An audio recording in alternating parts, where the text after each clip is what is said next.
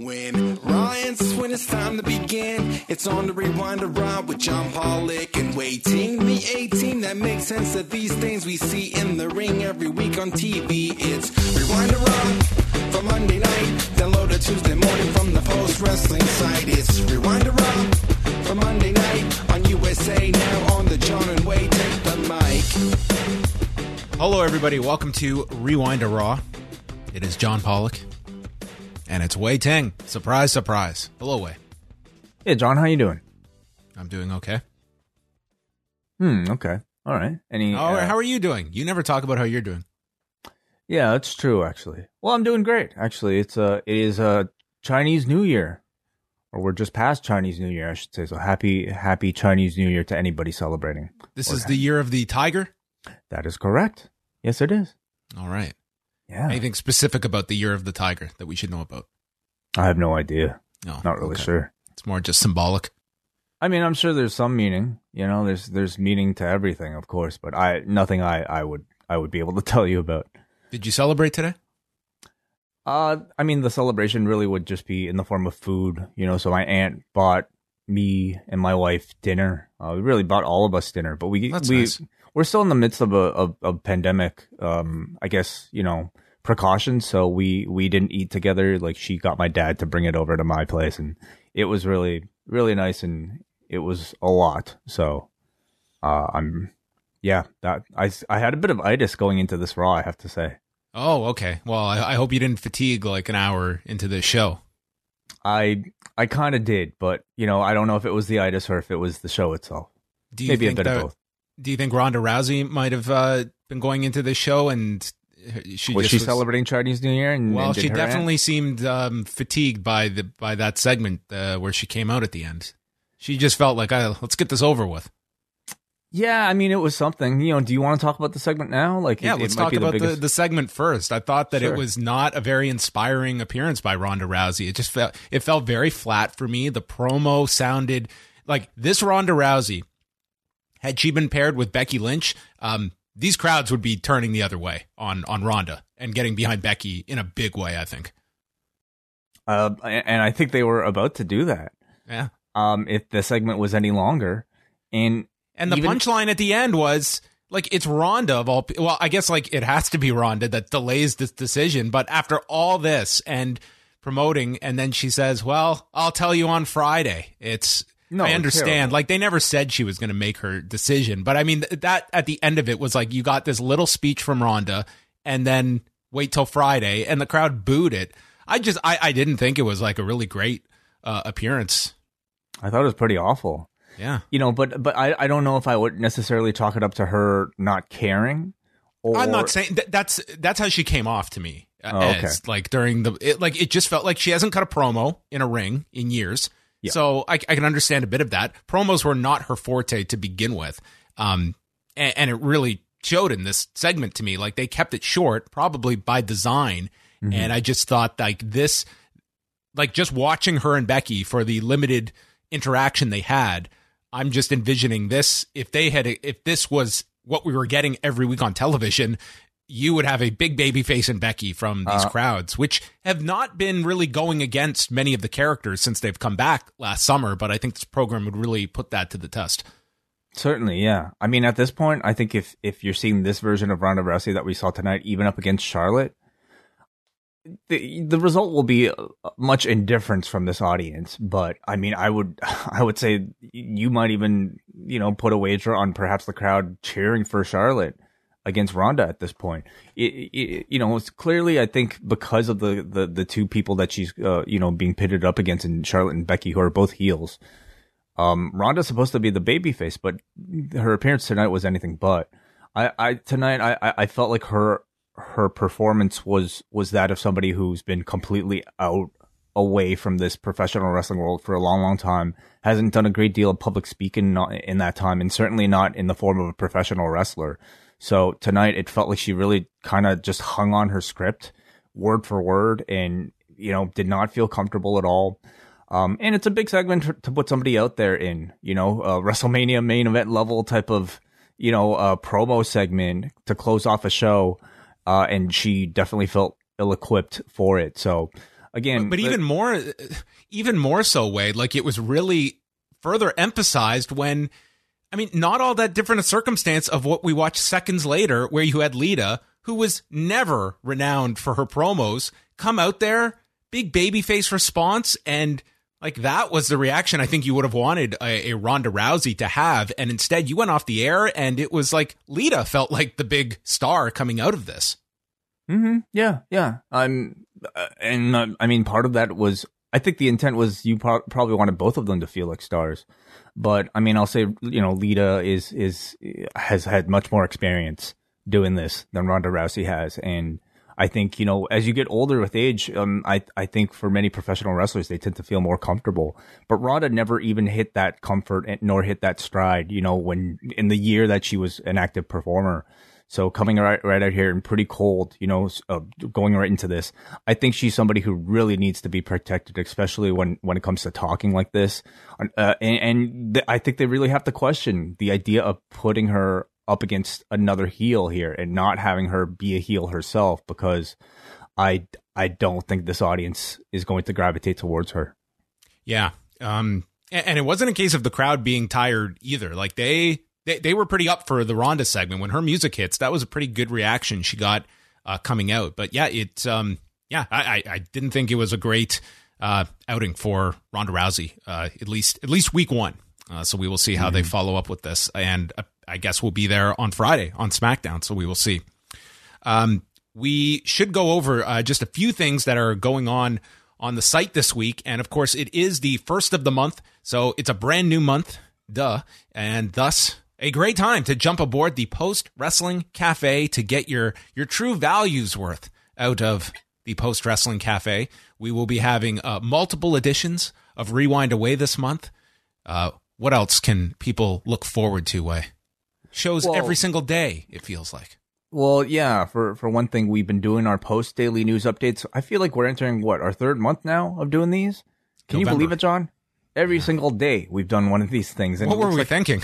It looks like we're going to continue because it's been going really well so far. So this week we'll be continuing those 1:00 Eastern time every single weekday, not just on YouTube now, but also on Twitter and also on Facebook. So if you can follow us on your favorite social media app, you will get these 1:00 Eastern time every single day or in archive afterwards. But if you want to get it directly on your listening device, because many people, like to listen to the podcast as they're jogging. Shout out Robert Brocky, who's a big time jogger. Did you know the Postmaster was like serious jogger, John?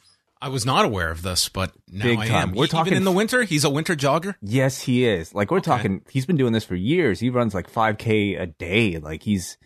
Maybe more than that. Like I might have got my numbers mixed up, but like he's 5K, incredibly. That's a commitment to do daily. It might even be 10. Like I could just be making numbers up right now, and it's all the same to me because I haven't run 0.1K in months. I feel so. Anyway, a lot of people like to listen to the podcast when they're jogging or something, and it's a bit more convenient to just get it on podcast rather than having, like a YouTube video play in the background. Mm-hmm. And it's also, predominantly, it's just a way to support the channel. So if you're enjoying our work, consider paying $6 a month to join the Post Wrestling Cafe. Of course, it also comes with Rewind to SmackDown every single Friday. Patrons can tune in live. If you want to be a double plus patron, of course, you can get these live also on Mondays and Wednesdays as well. Yes, and for Rewind Away fans, this month we'll be doing a Coliseum home video release of WWF's greatest hits from 1991 and WrestleMania 27. Mm-hmm. So look forward to that this month. PostWrestlingCafe.com. And this week on the site, we will have all of our usual shows, plus a Jun Akiyama biography coming from the long and winding Royal Road. Jojo Remy will be joining WH Park for that. And you can find our entire schedule up at postwrestling.com. Are you ready to chat about Raw, the fallout from the Royal Rumble? Let's do it, John. Cincinnati, Ohio, which when I saw Cincinnati and they're coming off, the Bengals getting to the Super Bowl, I thought we would be in store for non-stop slander against this poor football team. But really, it was limited to the Chad Gable comment, and that was about it. They were very tame when it came to, man, we're in a sports team, we're in a town where the sports team is going to the Super Bowl in 2 weeks. I really suppose restrict. so. They really. Sure? Are you sure there wasn't another mention of some football reference? No, not insults. They had like R-Truth said he was picking the Bengals to win. Right. There were pro mentions of the Bengals, but I just thought there would be every heel would be running down this football team, and we really didn't get that. Well, hey, maybe between Britt Baker and Charlotte Flair, they thought that the football teams have been through enough over the last week. Let's give it a break. No, I would say so. Yeah, I mean, as somebody who doesn't really follow football at all, I just kind of tuned it all out. You're picking the Bengals to win. Sure. Yeah. Who are they going up against? The Rams. Oh, okay. Bengals, like a tiger. Yeah. How appropriate. It's their year. But we'll see. The year of the tiger. All right. Let's get into Raw tonight. Worth noting that during one of the commercial breaks here in Canada on Sportsnet 360, they noted that at the house show coming up on March the 6th in Laval, Quebec, they advertised Roman Reigns against Drew McIntyre and Ronda Rousey and Sasha Banks teaming up against Charlotte Flair and Shayna Baszler. Interesting. What? Yes. Ronda and Shayna on opposite sides? Yes, that's how it was advertised. So, I mean, this could always change. This was just the local insert ad for the Canadian market, but that's what they're promoting for the show in Laval in a month's time. It's really strange, and I mean, of course, the natural curiosity is whether or not somebody jumped the gun about a direction that the TV show might be heading towards. So, does that mean they're going to put Shayna and Ronda on opposite sides? Really? Already? Yeah, I guess we will see. Yeah.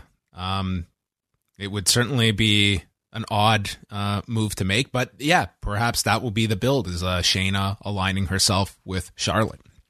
So the program began with Adam Pearce in the ring, noting that Bobby Lashley will defend the title at the Elimination Chamber, and Lashley and MVP come out to complain. Lashley puts himself over, being better than Lesnar, a better amateur wrestler, a better MMA fighter, and a better world champion. So Lesnar comes out in his gear, and he asks if Bobby's just going to stand here and pretend to be champion. You didn't beat me on Saturday. You only won because of Reigns and Heyman. But I'm not mad at you. I'm just mad at Reigns and Heyman. I won the Royal Rumble, so I can choose who I face at WrestleMania. And don't worry, Bobby, I'm not picking you. I'm going to face Roman Reigns at WrestleMania. But at Mania, it's going to be title versus title. And I'm dressed to fight, and I want my rematch tonight.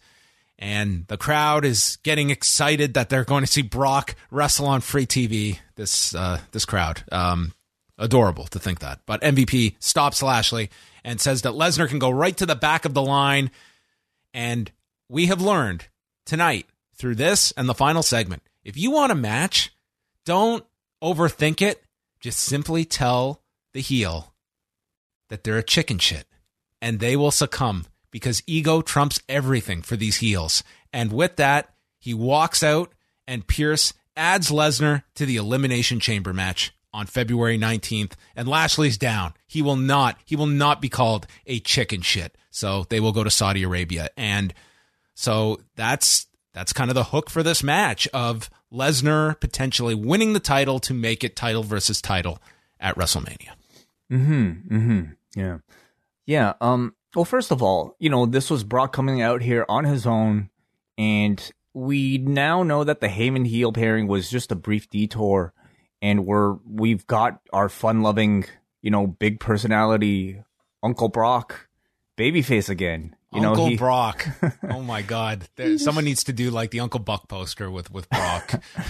He's just like coming out here, like having a great, get that thing off your face. He's blasting through the front door, like I don't know, like a box of donuts. Like he's just having a great old time. Like he's truly looking like he's having the best time of his life playing this current incarnation of the character. And he was a full on babyface here. He even fist bumped one of the fans that was ringside. So we're getting a full time babyface Brock Lesnar again, and I'm happy to see the return, because he's just fun to watch. It's so weird seeing this like big monster like be everybody's favorite uncle, but again, it's magnetic to me, and I love watching it. And, you know, this is a hot rivalry, Brock Lesnar and Bobby Lashley. So I like the idea that they're at least keeping it alive, you know, at least long enough to head into the Elimination Chamber. Of course, being Saudi Arabia and being the chamber match, they want the star power. And so to put Brock in it, you know, makes sense. Would you have instead perhaps considered a singles match, John, or do you like the idea, or do you think they're kind of forced, you know, to have the chamber match and have Brock Lesnar be a part of it? I don't think they were forced into any one direction.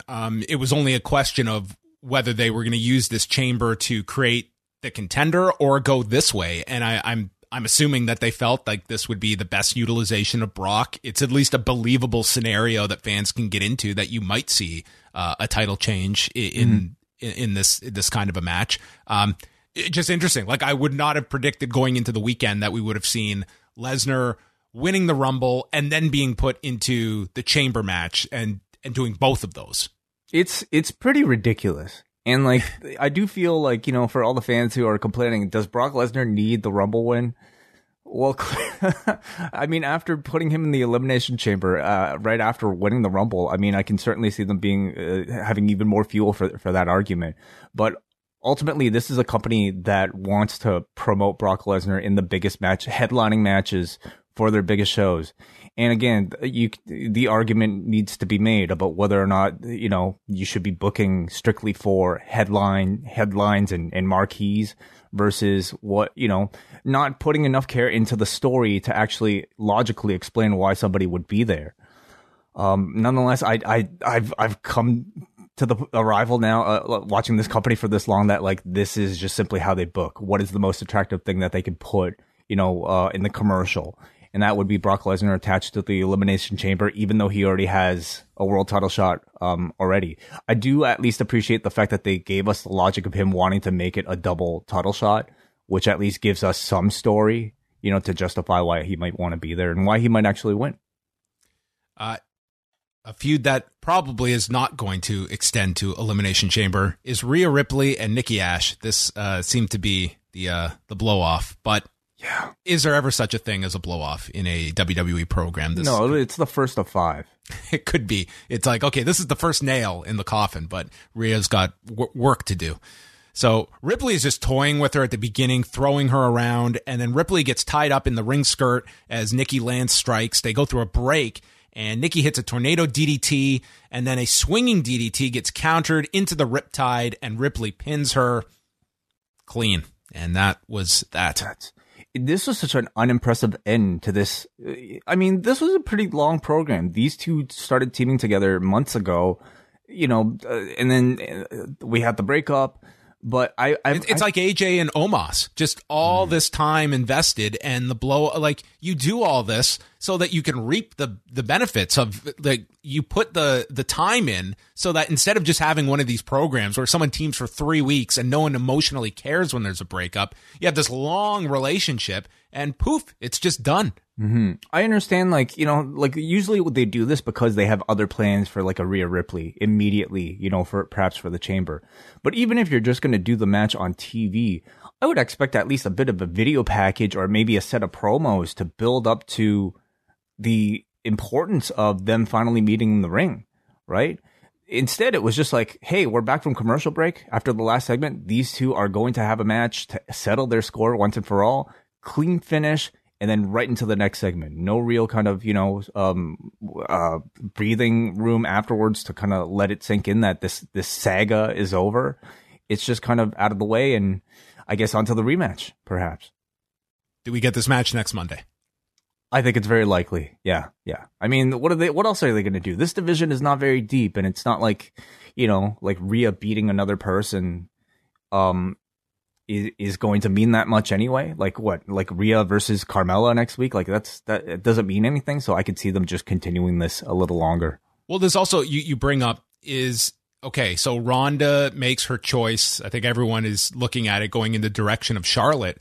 What is the mechanism to determine the challenger? Because I would say if you thought that we were going to be getting a women's chamber match, I think they would have wanted that announced tonight. Like, you only have 2 more episodes of Raw to confirm that. But doesn't it depend on Ronda's choice on Friday? I guess you could leave it that way too. Yeah, and then announce it next week if you are going. They can do that that. direction. I mean, they gave us all the participants after one night of Raw, so they could very well do that next week as well. If there is a women's chamber, there might not even be one. Well, that's what I'm asking. If not the chamber doing something else, like you do something, set it up on television, because after the chamber match, it's a long stretch until WrestleMania. It's like 6 weeks that they've got, which is an eternity for WWE to just kind of stand pat. We're also talking at this point, 2 Raw chambers if they are going to do one for this is presumably if Ronda chooses Charlotte.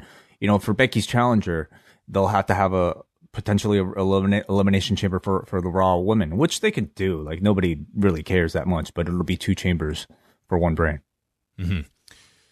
The Academic Challenge is recapped from last week, and Kevin Patrick is with Chad Gable and Riddle for the scooter contest backstage. It was interesting who was absent from this show. No Randy Orton, no Damian Priest.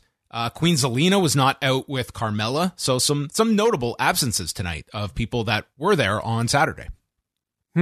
Interesting. We didn't have Damian and we didn't have Priest. No, neither. Yes, so that counts as 2. Riddle is dedicating this race to Randy, and it's the first one to complete 50 laps of this mystery course backstage and then cross the finish line at ringside. And Gable has contacted his friends in the Olympics, which he notes are streaming on Peacock, which I guess after those streaming numbers came out last week, they're going to be upping the promotion on all programming. Yeah, let everyone know. Yes, we'll get some Office integration. Yes, it'll also be on the USA Network next week because Raw will be on Sci-Fi next week, as they mentioned. That is correct. Yes. Yeah. Okay. So, please, we'll continue later. That's it. The race began, and we were off to lap 1 of 50. All right. That's all. You ready to go to therapy? Oh yeah. Alexa Bliss is with the therapist. This has to be the most dull therapist ever. This guy. There's no charm to this man. There is nothing redeeming about him. Are therapists usually charming? Is that a qualification of the job? You know I what? guess if you're a wrestling TV therapist, then perhaps. I want someone with like a pulse. That's what I require of a television therapist. He can see that the wheels are spinning and said that Lily was real, and I don't even know. Okay, so this is where they go through this like Rolodex of childhood photos where Lily has been inserted into these child photos of Alexa Bliss. And Alexa explains that Lily always had her back. I hate doing these. I hate recapping these stupid segments. There's no point to these other than it was a shop ad. Okay. And is asked about Lily potentially returning. And Alexa says what she would do, hugging her, dressing her up, watch scary movies. And the therapist informs Alexa he has a replica doll of Lily, but warns her this is not the real one. But Alexa gets very emotional when she sees the replica. We might as well go through both of these segments, John. So we don't have to do go it through later, them all. I want to just so they pick this back up later on in the show, and it's Alexa holding Lily, and she's crying, like tears, and getting really emotional. I suppose with the idea that she actually thinks this is real, or I don't know, she's unlocking some sort of deep emotion, and the therapist is like, Alexa, this is not real. This is just a replica. I got it at WWE Shop. That's what he literally says. I got this at WWEshop.com. Yeah. So, that was that. The sort of most interesting aspect of this, and I want to credit John Cena, who was the first to bring this to my attention. I think online there are other people that are noticing this as well, is the fact that Alexa's appearance is gradually changing with every single one of these segments, and slowly the sort of demonness of it all is slowly reverting back. And there are images that Sino sent me one out there, which is basically first week she did one of these, she's in full sort of a pigtail type of Harley Quinn dark makeup type of getup. And then I guess as the weeks progress, the hairs come down, the color in the hair is starting to fade. And now this week, instead of black lipstick, she's reverted back to at least a darker red lipstick. So it's at least a theory that, I mean, I think it's a pretty good one too, that like, you know, at least gives some point to some of these. But it's at least the idea that she's slowly, with these therapy sessions, losing the demon within her. It's award-winning stuff that is coming at us here from this story. I have nothing to add. The Miz versus Dominic Mysterio. Ray was out in the corner, and Miz starts yelling at Ray with the explanation that Miz wants to be on the cover of the 2K video game. So Miz gets out of the way of a 619 and shoves Ray into the desk and ends up coming back, nailing Dominic with a kick. And then behind the referee's back, Miz trips and blames it on Ray. So when the referee turns around, he ejects Ray. And from this, Dominic is the one distracted as Miz hits a skull-crushing finale and pins this poor dude in 2 minutes and 11 seconds. Just like outsmarted these two Mysterios like at the drop of a hat. And that's it. Miz is upset he's not on the cover of the video game. Yeah, maybe they'll put the video game on the line. Miz versus Ray for the rights to be on the 2K cover. I think it's a bit late for that. They probably printed them all already. All the promotional materials done. You know, maybe it could be a DLC, like, I don't know, X special edition release cover, perhaps. Yeah, he really should have gotten like the details on this months ago and started a plan. It's a little late now. Yeah, but this looks to be the next feud for both men here. You know, Miz coming off of the Edge thing with Maurice. Maurice seems to, you know, have kind of gone back to family life, I suppose, off screen, and Ray and Dominic now have the Miz to contend with. And I think as characters, like it seems like it's a relatively good match because one is, you know, very hateable and the other is eternally likable in Rey Mysterio. So where does Dominic fit in? Well, ultimately, maybe this is all going to be Dominic, you know, like, as I think Ray's entire run right now is all so that he can help make his son into a star.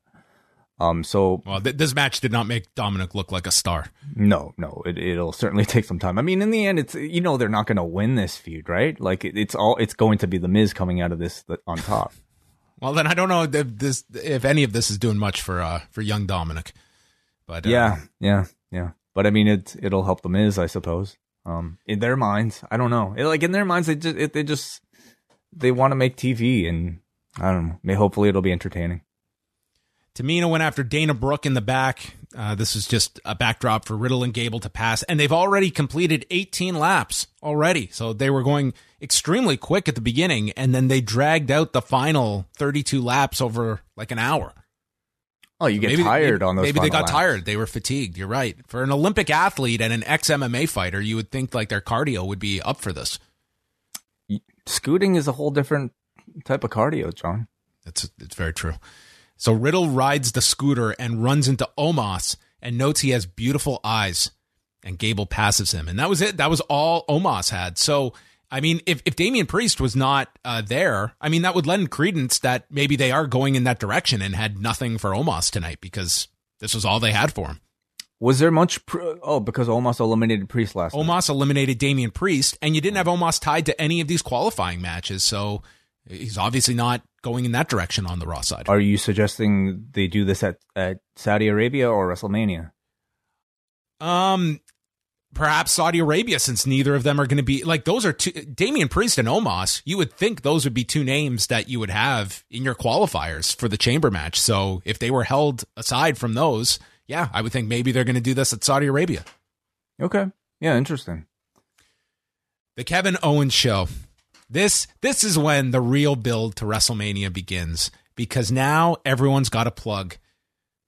The most stupendous two-night WrestleMania of all time. And there's no one I'm going to enjoy doing this more every week than Kevin Owens, who explained, everyone, we are on the road to, listen to this word, stupendous. The most stupendous two-night WrestleMania of all time. And it's 2 nights, so that means it's double the stupendousness. This is the only guy that can get around just this absolute ridiculous tagline. The most stupendous two-night WrestleMania of all time. Owens states that he is in the Elimination Chamber match as soon as he beats Austin Theory tonight. But his guest is Seth Rollins, who comes out and he puts over Cincinnati and got a very positive reaction. He said it's really hot here in Cincinnati. No insult. He was very much playing a babyface here. Yep, that was certainly a takeaway. And I almost felt like it was a bit heavy-handed for him to just come out there and do the generic, put the hometown over thing off the top here. But maybe necessary. They almost had to. Like, they clearly wanted to show you he was a babyface, and I guess that was the easiest way to do it, was give the signal at the beginning by complimenting the hometown. Yeah, and the energy was there. He had they booked him to be sympathetic the night prior. He, I think, played very much more of the crowd favorite against Roman Reigns, and tonight just almost felt like a way to cement it. And I suppose the cement came in the form of this, heavy-handed hometown mention. They played footage of the match from the Rumble, and Owens calls it disgusting and shameful. And Reigns knew he could not beat Rollins, so Owens calls him the Universal Champion of my heart. And dude, the close-up here of Seth Rollins, it looked like he was about to crack when this line was delivered to him. And Rollins says he has a permanent piece of real estate in Reigns' head, and I can go back there anytime I want and get the Universal title. But that's SmackDown business, and this is Raw. If this is this program being put on hold now indefinitely, I will hate that finish that much more. But we will see if Rollins appears on SmackDown in the near future. Although there really is, again, it's very conflicting now because Rollins is now tied to this chamber match. There's really nowhere to go with this Reigns program at the moment. It wouldn't be until after WrestleMania at this point. Rollins is tied up until Elimination Chamber, and then Reigns will be tied up until Mania. So I think they want to leave room for a rematch down the road between these two.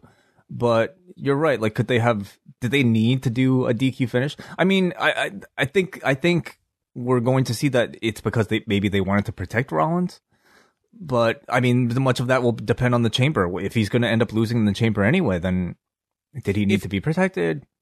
As I look at it, it's like, listen, I understand that the larger star is probably Seth Rollins, but given this story, if in your mind you're going to revisit this in the spring, in the summer, whatever, we've established, like, the Shield thing works for this crowd, and it certainly, like, there is a lot of story there that you can explore. The timing is not great. That I think if you just needed a makeshift opponent, you could have put Kevin Owens in this role and tied him with Rollins. You still could have got Rollins on SmackDown, teasing this eventual showdown with Reigns and Rollins. But at least you get through this, and you don't just blast through this Rollins match. That I just think the timing was off to do this, because it is a potentially big story. So who would you have put against Reigns? Owens. So Owens versus Reigns, and then have Seth tied to it to somehow tell a You bit can of a have story. Reigns just destroy this best friend, which I think does add some sympathy on Owens, and it completes the turn for Rollins, where you see him having like this care for his friend that has been slaughtered. But they've already done Reigns versus Owens last year. They've also done Reigns and Rollins. It is fresher though, because Rollins and the Tribal Chief have never gone up against each other. Whereas I think Owens versus the Tribal Chief probably wasn't sexy enough. So why enough. do it now? Why do it now when you can't continue it?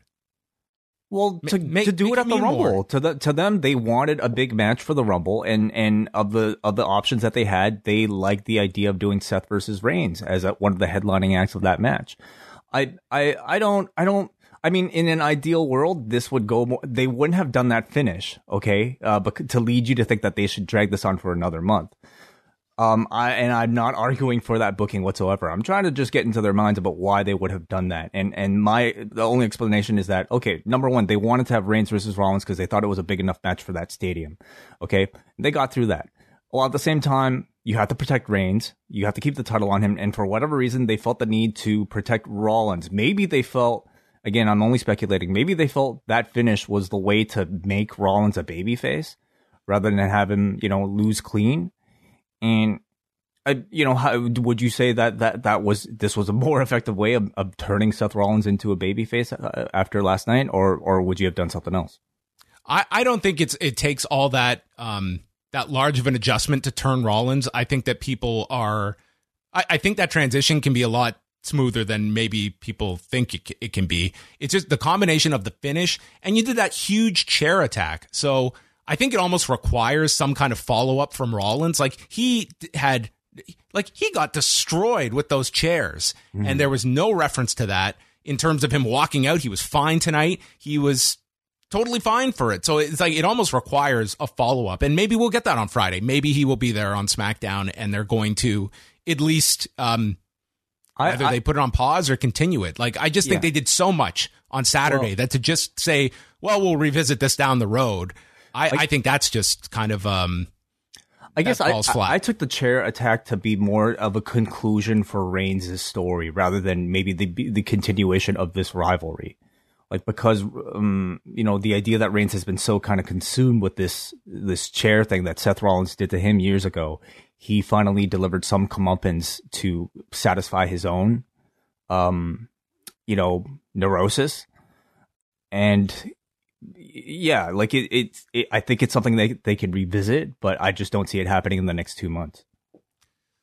Well, getting back to this program, he says Lashley is the new champion, and he announces that he will be in the Elimination Chamber match, although he doesn't have to qualify, and Owens is somewhat surprised by this. So Owens suggests that Rollins go and demand that Kevin Owens be added to the match without having to qualify, or else Rollins should threaten to walk out. And Rollins said, listen, Kevin, it's 2 days right after the Royal Rumble in the state of Ohio. You do not walk out on the company. Oh. No, he did not say that. But anyway, Rollins is hesitating, and before he can turn down Owens' request, Austin Theory comes out because, damn it, he wants to have his match, and that's what we went into here. Entertaining segment here with Kevin Owens and Seth Rollins. Yeah, they're fun. I thought they hit on that, again, Jericho-Owens type of vibe. It's not as strong as that pairing, obviously, but I think Owens is kind of trying his best to drag it into that direction. It does make you wonder, like, what is the end game for this pair? Like, is when are we going to see the culmination of the Seth Rollins Kevin Owens thing? Because at this point, I don't think it doesn't feel like it's Mania worthy. Do you how long do you think that relationship goes before we see whatever the climax is supposed to be between them? Well, if Reigns is like the spring summer program, maybe this should be the fall winter program. But they can shoot the angle next week and have their first match and then defer. Or maybe they'll just end it on TV. Yeah. But coming out of this, though, like they are like teasing that for the chamber match of, both of them want to win it. And I guess we'll see if they kind of explore that in the chamber match. Owens isn't going to be in it. Oh, sorry. Yeah, you're right. Never mind. So we go to this qualifying match. I still didn't process here that he did not win this. So it's Owens and Austin Theory. And they had like a really intense match here for 2 segments. Owens is all over him, delivering chops, and then Theory rolls to the floor on a cannonball attempt. They went through here. Theory keeps getting out of the ring, and Owens would go after him. And then Theory takes him by the head and just whips him down onto the steps. This looked like it sucked on a scale of 1 to 10, like a 15. Yeah. Yep. Did not look fun.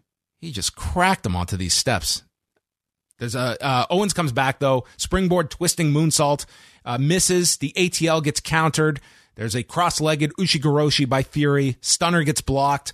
Owens super kick and swanton, and then a fisherman buster off of the turnbuckle. But Theory gets his foot on the rope.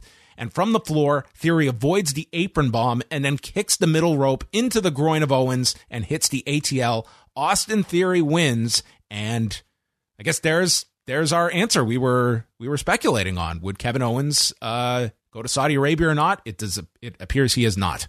Oh, I didn't even think about the Saudi Arabia connection. That's what was most interesting here for me in this match, because storyline-wise, I thought for sure after they teased this, they would put that Owens was going to be in the match, given the way it was set up with him and Rollins. But no, Theory won. Right, okay, very interesting. Yeah, and no Vince on this one. No Vince on the show either. Where's the congrats? No. Maybe next week. Yes. Good match though between the two. I thought Owens worked super hard in this match. He always does, which makes him kind of being a heel. And if this Rollins thing continues, I mean, you would expect he would be the heel against Rollins, a fresh babyface now. He's so entertaining in ring that it's just, I mean, it's such a babyface style, but of course he's a great heel as well. So I'm sure it'll be fine. Riddle stops for a drink with the Street Profits, and then Gable stops and is looking for a drink, and they won't give him one. So Otis appears and gives him the red cup that contained steak sauce. Yeah, clear steak sauce. This was like a really liquid steak sauce. So interesting. Yeah, this was hilarious. Dolph Ziggler against Cincinnati's own Angelo Dawkins. It's like, oh God, this isn't going to be good. The announcers explained how Dolph Ziggler is a gatekeeper, but he's like your favorite fighter's fighter in that all of the guys think that he's the best. Okay. Got that? Yes. I do, yeah. I get the idea. Like, he's like sort of the king of the gym, like the underappreciated, the worker's favorite, which maybe there's some truth to it. I don't know. Maybe. Ziggler is controlling him in the beginning of the match, making fun of him, and then Dawkins hits a twisting splash in the corner, facebuster. Pop-up gets countered into this awkward-looking DDT. Crowd was pretty quiet at this point, and I guess that was appropriate. Maybe they knew what was coming, because then Angelo Dawkins hit the silencer and won the match. And I just was shocked here, because the guy from Cincinnati won. He celebrated in front of his fans. No one jumped him. No one attacked him. No one left him for dead.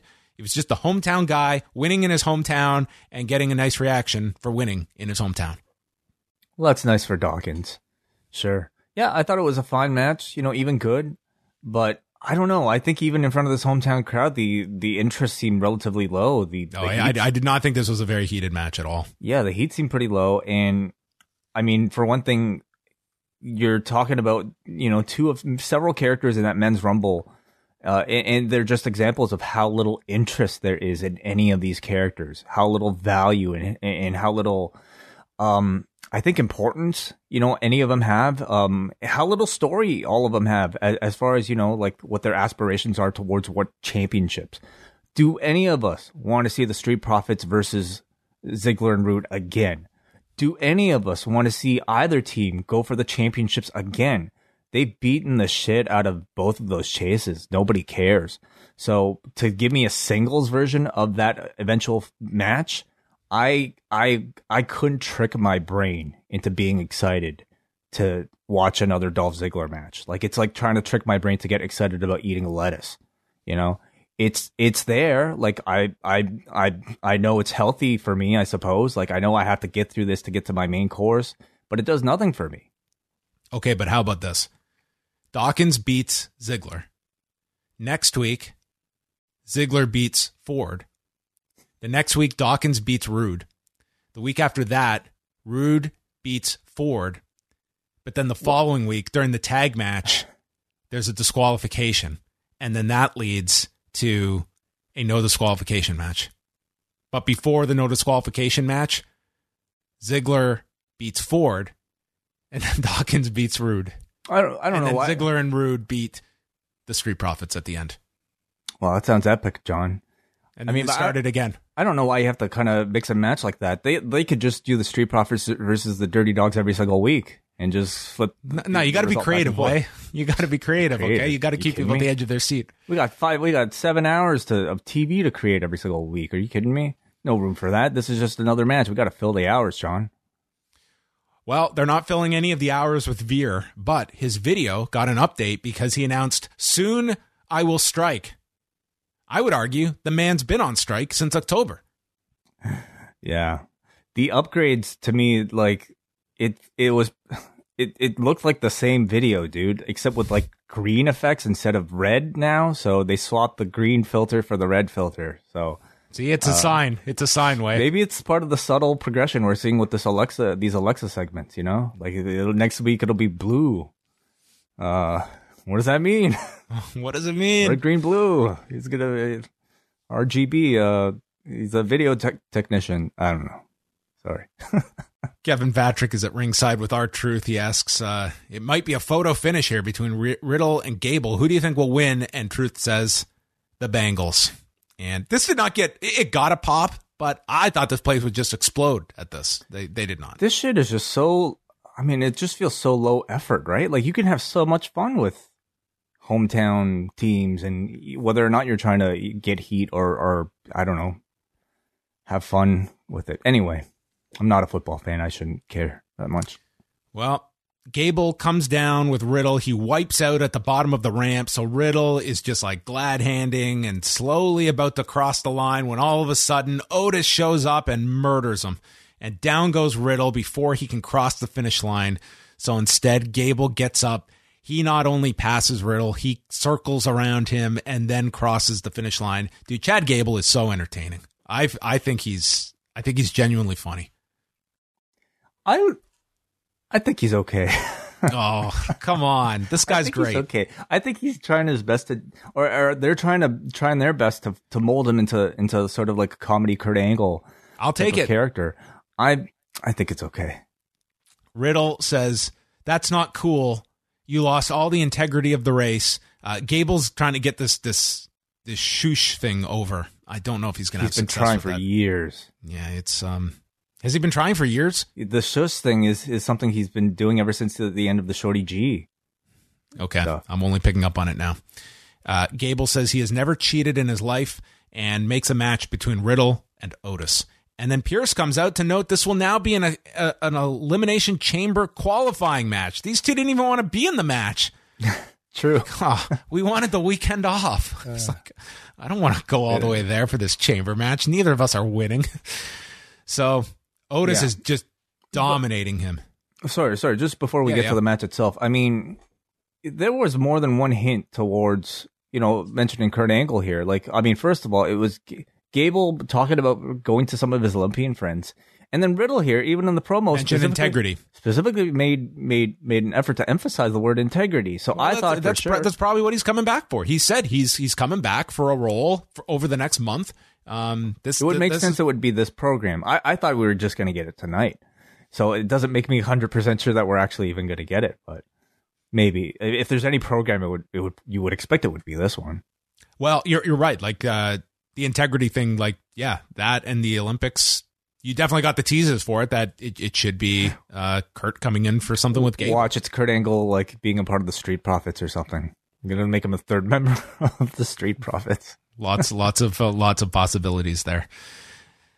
So anyway, Otis is killing him. He hit a Judas effect, not identified as such. Just sent Riddle flying, T-bone out of the corner. Riddle finally hits a pair of ripcord knees and drops him and hits a floating bro off the top. This wakes up the crowd. They wanted to get behind Riddle, but the heat was just so long that the crowd was just kind of checked out at this. He signals for the RKO. It's blocked and then hits another floating bro into a jackknife cover, pinning Otis in 7:26. So Riddle will be in the chamber match. Yeah. I mean, just seemed like a match to get Riddle in there, using the current feud that he was engaged in. I thought and second event in a row where he's going to get to have interaction with his pal Brock. Oh, okay, yeah. Can you remind me about that whole thing? Like, it's been so long. Like, what exactly was Riddle was trying to get something going with Brock, and the word was like Brock pretty much informed him, "I will never be working with you," and I guess that's subsided. Riddle, he had the same issues going on with Goldberg as well. Interesting. Okay. Well, we'll see if they'll even have any interaction. There's a chance they might not. So, whatever. Yeah, sure. Riddle's a big enough name. Yeah. Carmella and Bianca Belair. Carmella put her mask on, and Belair goes to whip her with the braid, and Carmella screams, but Belair does not whip her, and instead Carmella comes back and slaps her.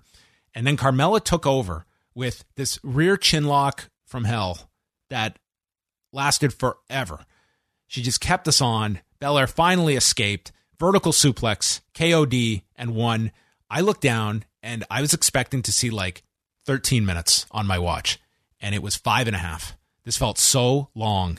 Yeah. It was just all Carmella with just this rear chinlock. Felt like 70% of the match. You know, Carmella usually isn't that good in ring, but I thought even for her tonight felt exceptionally bad.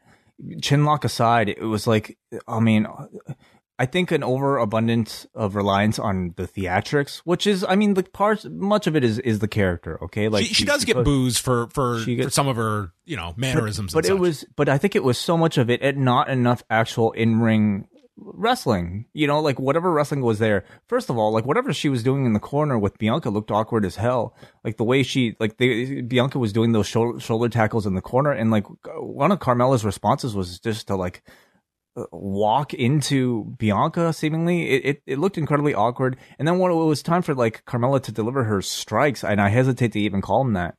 I mean, it was just like shitty looking, kind of like.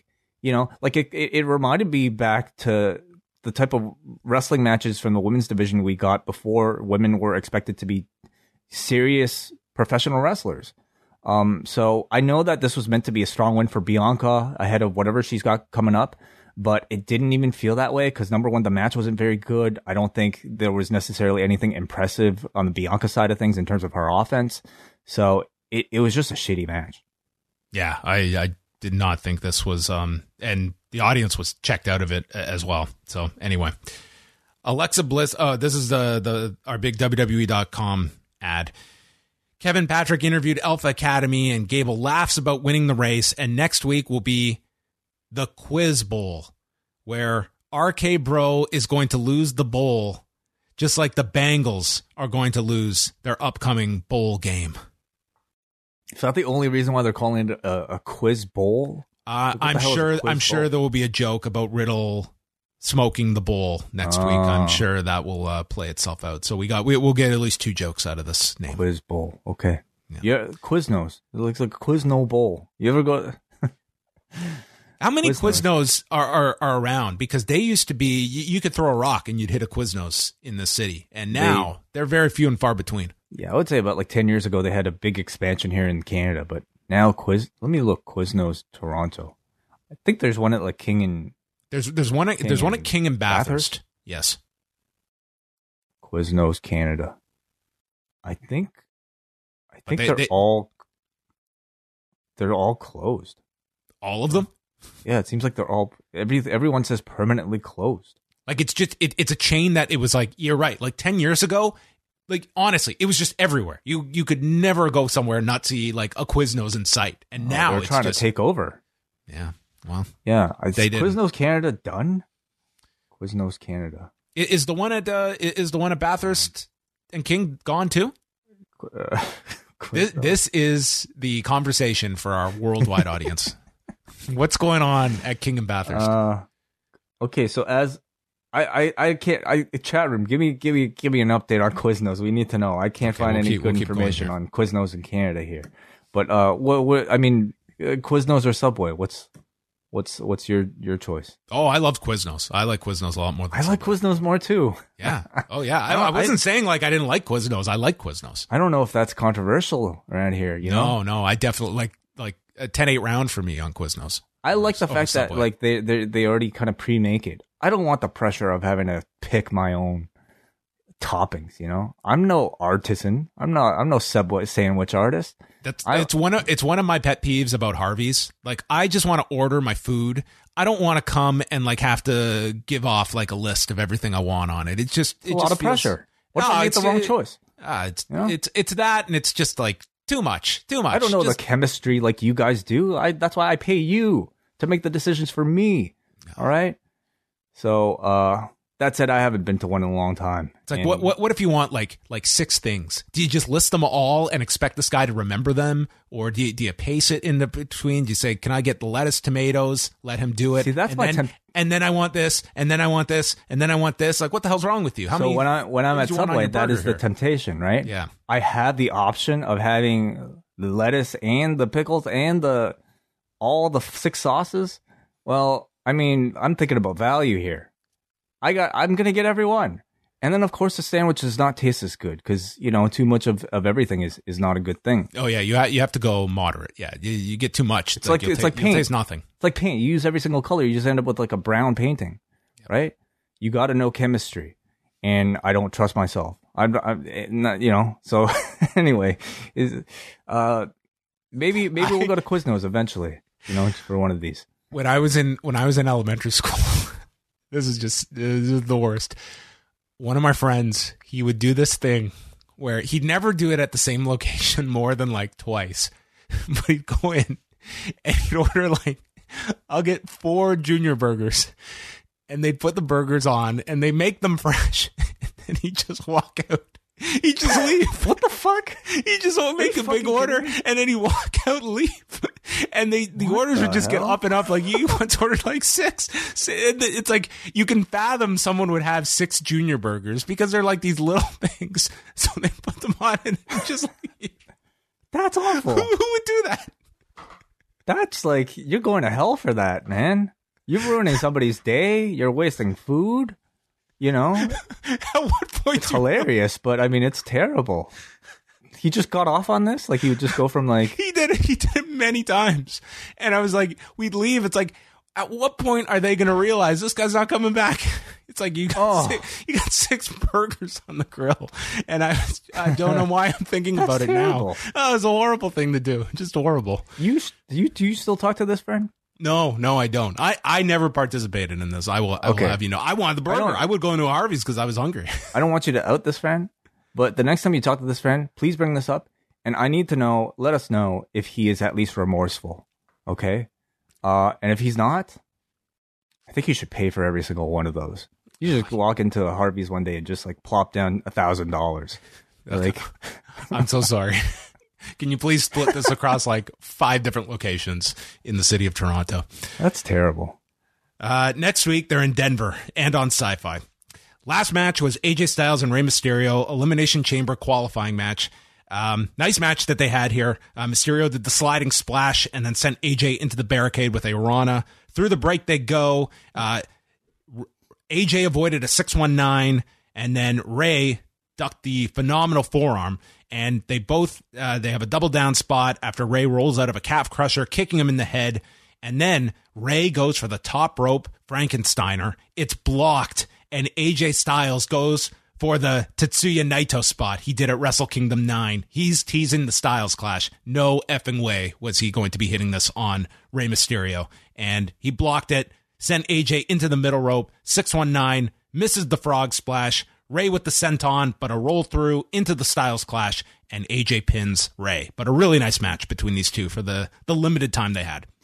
Yeah, on a TV show, where you're not expecting anything. We didn't know this match was going to happen. AJ Styles versus Rey Mysterio, sure, why not? I'll take it at this point. Usually in a different setting, this would be a dream match. This would be a headliner. But I looked it up. Show, you know how many times they've had singles matches? This wasn't the first. 3. They had 3 singles matches before this in 6 years. I just made that up. Which awesome. Rey wasn't there for the whole time, but you understand what I'm saying. This is not a match that they have exhausted, certainly. Yeah, but it's have there been any hey, you remember this AJ Styles? Can you remember any of them? No, I looked them up. They were all one was on a live event and the other 2 were on Raw. Nothing big matches. They're not special, right? But obviously they have the potential to do something special. I mean, it's hard to complain about getting this on TV. It was a very good match, but I can't say I'll remember this one afterwards either. So those are our 6 for the Chamber: Lashley, Lesnar, Rollins, Riddle, Austin Theory, and AJ Styles. Do you see these 6? Do you see anyone getting there were some major stars not on the show? Could you see anyone getting bumped out? Anything can happen. Absolutely. It could be Austin Theory as a way to further this Vince McMahon disappointment story, perhaps. He might be somebody who might be kicked off. Could be AJ Styles. It won't be Brock. I don't think it'll be Brock. Could be Riddle. I know Big E is officially on SmackDown, so I don't think we were expecting him to be a part of this anyway. But no, I wonder how many people watched tonight and saw this as confirmation Big E's gone from Raw. I can probably say a whole lot, yeah, because I don't know how. I watched SmackDown and it didn't click with me. When I heard them say he's officially back on SmackDown, I just took that to be he's physically on SmackDown tonight. But it was after that we saw that he's actually moved. Because I think still in a lot of people's minds, I think a lot of people still think Big E is going to be a contender for the Raw Championship. Because of course we also have we got Brock and Roman for the SmackDown Championship. I think a lot of people are still thinking about Big E as a potential candidate to face either Bobby Lashley or whoever else for the Raw title. And well, it's a weird time to move him then. and I'm saying I don't think it'll happen. Yeah, I'm not holding my breath on that one. Yeah. So final segment, we went over a bit of it, but Ronda comes out and good reaction here for the crowd in Cincinnati. They kept us for the end. She says she's been debating since Saturday whose title she wants to take, Charlotte's or Rebecca's. She has unfinished business with both, and that for either one of them, their biggest match is with me. But I don't want to help Rebecca or her stagnating title reign.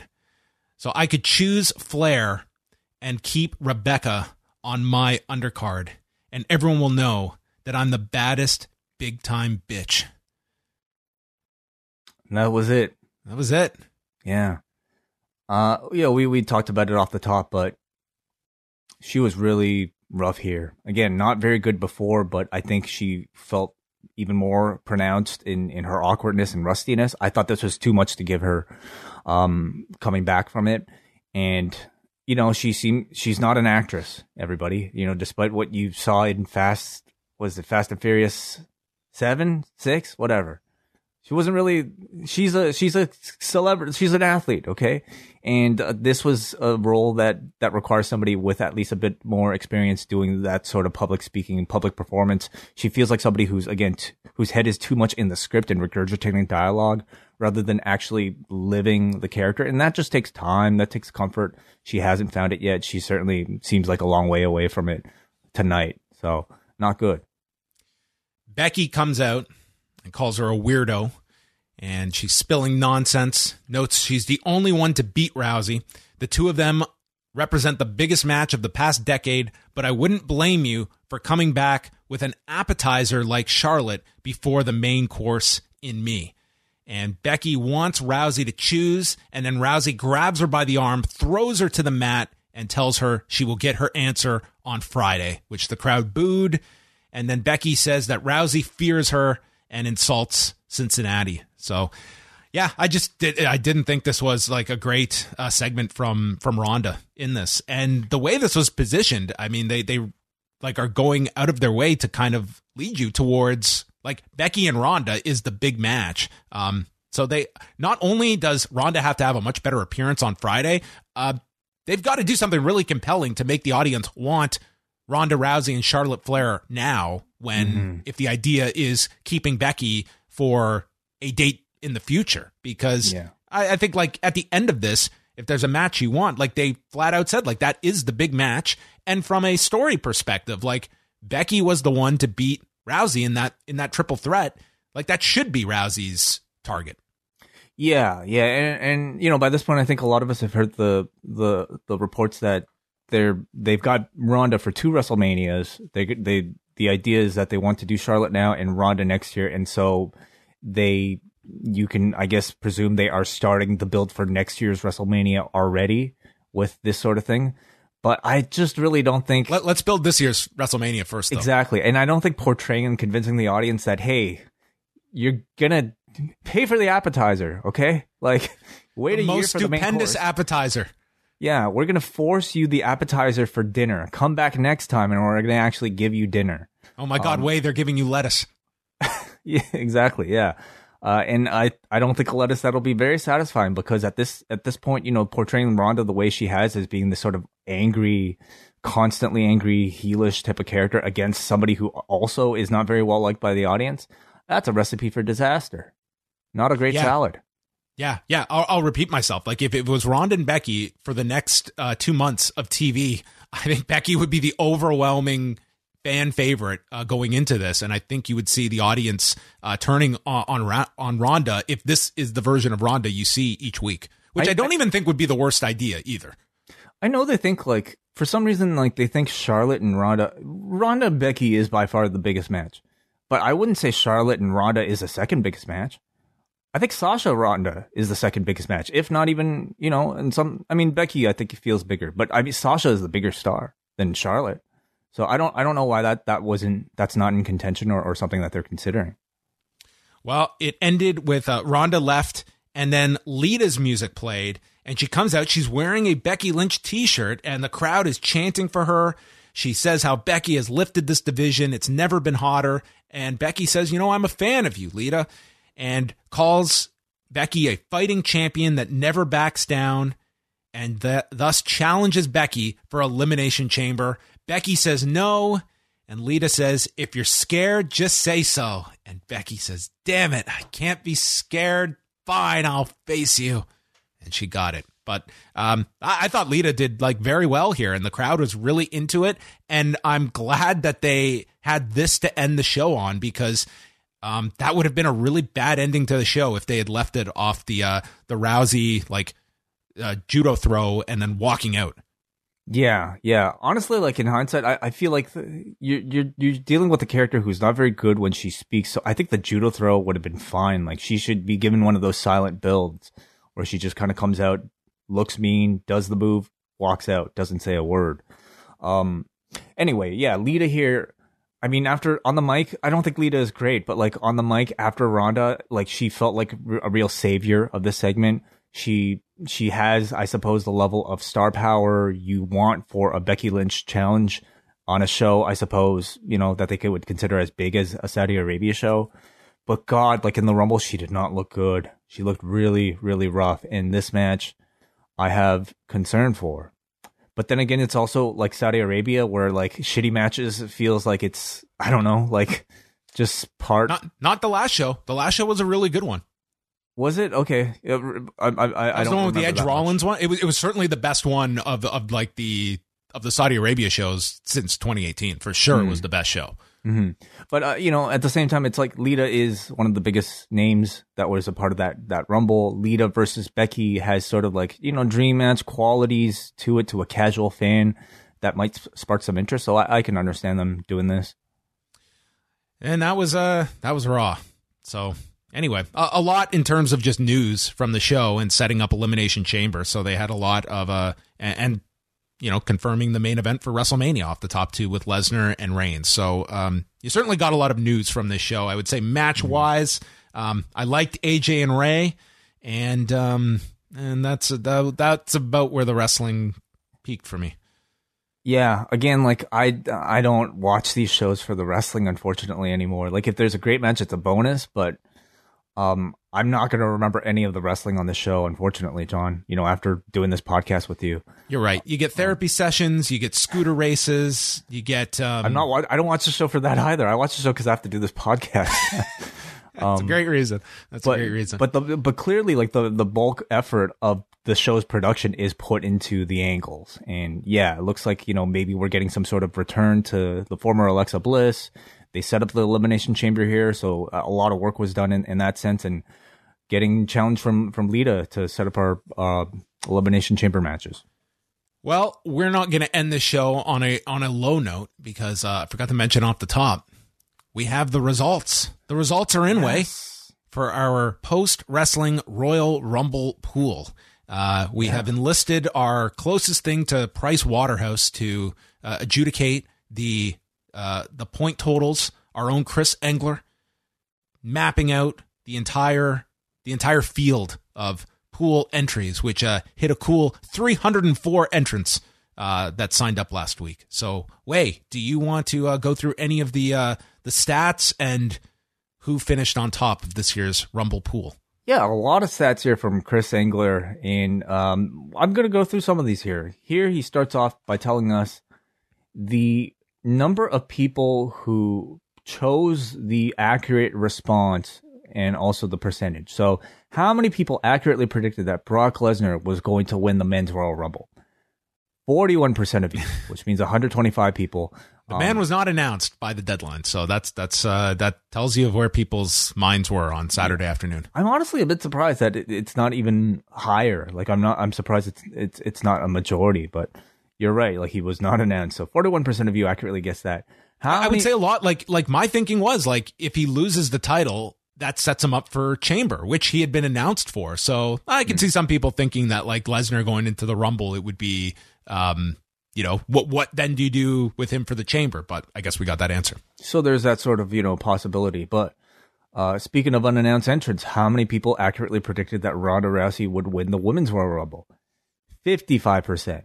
A majority this time around. So see, that one is one I could have seen being even higher. Mm-hmm. Right. Mm-hmm. The rumors were that strong, I suppose. This is a lot more particular and far tougher to guess, but how many people accurately guess that the number 2 entrant in the Men's Rumble would be Shinsuke Nakamura? Huge. 2%, meaning 6 of you out of 304 accurately guessed that. Only how many? Okay, this is amazing. This one's amazing. How many people accurately guessed that Melina would be the second entrant in the Women's Royal Rumble? One person actually accurately guessed it. Okay, That's so amazing. Congratulations to whoever you are. You should get an award just for that reason. How many people accurately guessed Randy Orton would be 29? 7% of you. How many people accurately guessed that Shotzi would be number 29? 0.7%. Men's Rumble time, the longest this year was AJ Styles at 29 minutes and 6 seconds. 22% of people, 68 votes, accurately guessed that would be AJ Styles. How many people would accurately guess that Kofi Kingston would have the shortest time in the Men's Rumble at 21 seconds? 0. And that would probably include Kofi Kingston himself, because I don't think he realized he was going to be. I did not know that stat that he was the shortest in the Rumble. That's incredible. Amazing. I mean, in a way, I hope they play it up in terms of story. You know, like use it as a perfect fall from grace. You go from being the highlight of Rumbles every year to being the one eliminated the quickest. It's almost like a kind of poetic, you know. What if it drives him nuts? And for this season, it's Kofi's Mania. Kofi's Mania. Yes. Oh, okay, interesting. Because it drives him nuts. He feels he's lost a step and he's got to find it. And instead of 1 cookie, he crushes 2 cookies this time. That's right. That's how he shows his anger. Yeah. How many people would guess that Robert Roode would be the first eliminated? Only 5%, which is actually quite impressive. How many people accurately guessed that Drew McIntyre would be last eliminated? 4%. So that's not bad. Like there was no speculation about Drew being in the Rumble. So the fact that this was not just people picking that he would be in the Rumble, that he would be eliminated last. So that's, 13 people, 4%.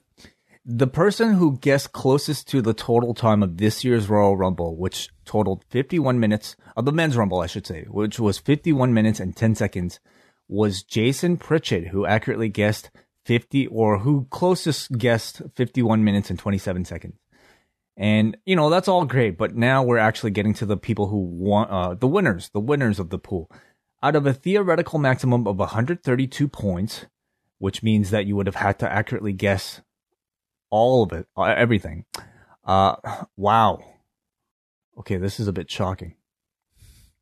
The top 3 point scorers of this year's post-wrestling Royal Rumble pool. Number 3, congratulations to KR, who scored a possible 57 points out of a possible 132 points. So very good. And then at number 2, also with 57 points, but this person gets closer with the tiebreaker for the Men's Rumble time. Gavin Willens. Congratulations to you, Gavin Willens, coming in second place. Very good job. I cannot believe this. But the top point getter and the winner of the 2022 post-wrestling Royal Rumble pool with a whopping 59 points, Brandon from New Jersey. How? Now, do a recount? I'm curious, okay? Is this actually Brandon from New Jersey, or is this an imposter calling himself Brandon from New Jersey? Because I feel like I know Brandon's email, and I'm not sure if this is it. This is a wild email address. Yeah. Interesting. Okay. Let me see here. Well, why would you put it under a different name? Because Brandon's going to get all the accolades now for this if it was not Brandon from New Jersey. I mean, why wouldn't you use your own nickname? Maybe, I don't know. Like, who would want to impersonate Brandon from New Jersey? I mean, it could. This is probably one of his many burner email accounts, so I'm sure it is Brandon.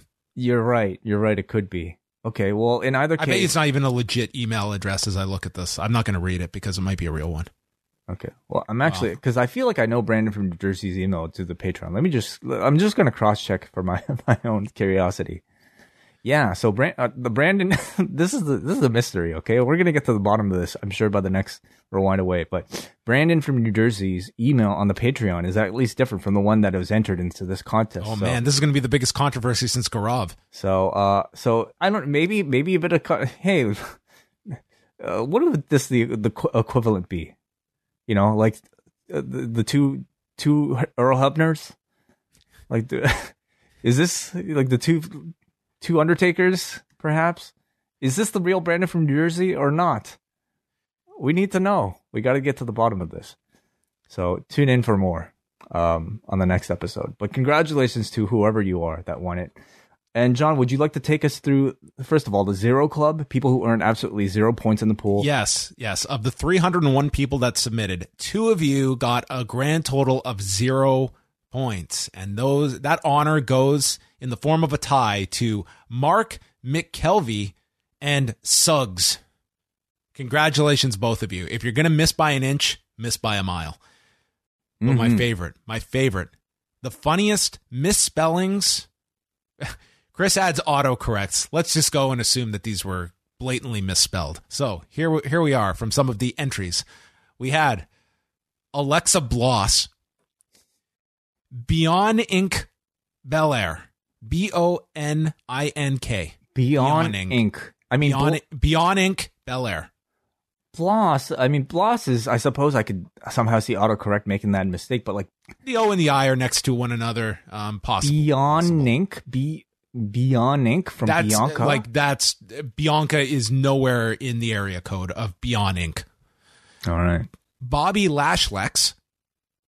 Sounds kind of cool. Lashlex. Sounds like a cool move, actually. Not Christian, who's not in this company. Christine. Huh. Yes. It's not bad. The returning Johnny Garganto. It's like a hulked up version of Johnny Gargano, perhaps. Santoni Morella. No Santoni this year. Santoni. Huh. Rhea Ripple. Riple. Not even Ripple is spelled correctly. Ripple. This one's awesome. Rinda Royce. Rinda Royce. So Rinda Royce. Not only did the person misspell Rhonda, but they also misspelled Rousey. So just a total butchering here of Ronda Rousey's name.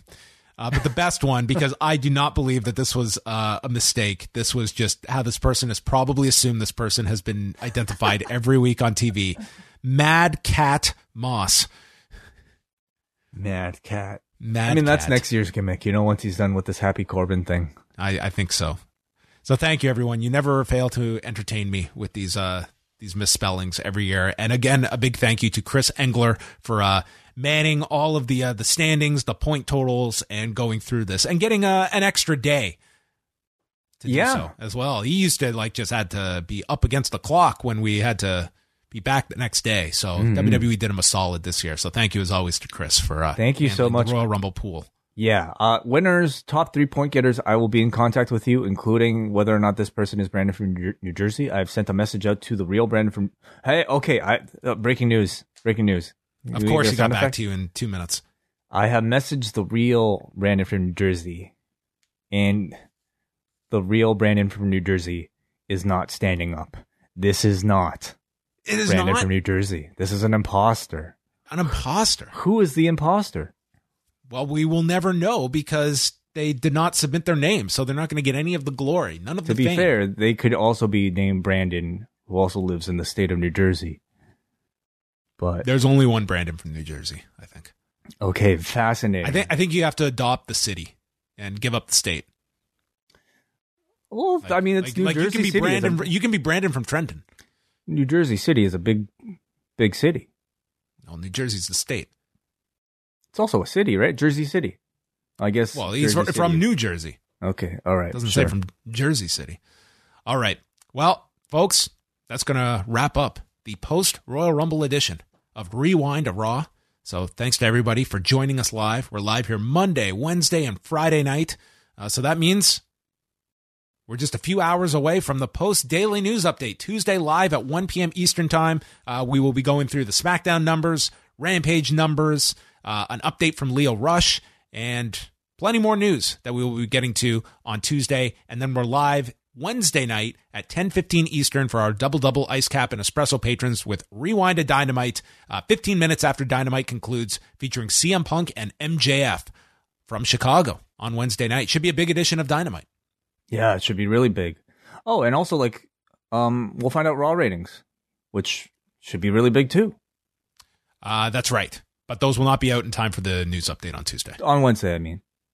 Right. Yes, we will go through those on Wednesday. So that is it for us. We are signing off. Thanks to everybody for tuning in. Goodbye.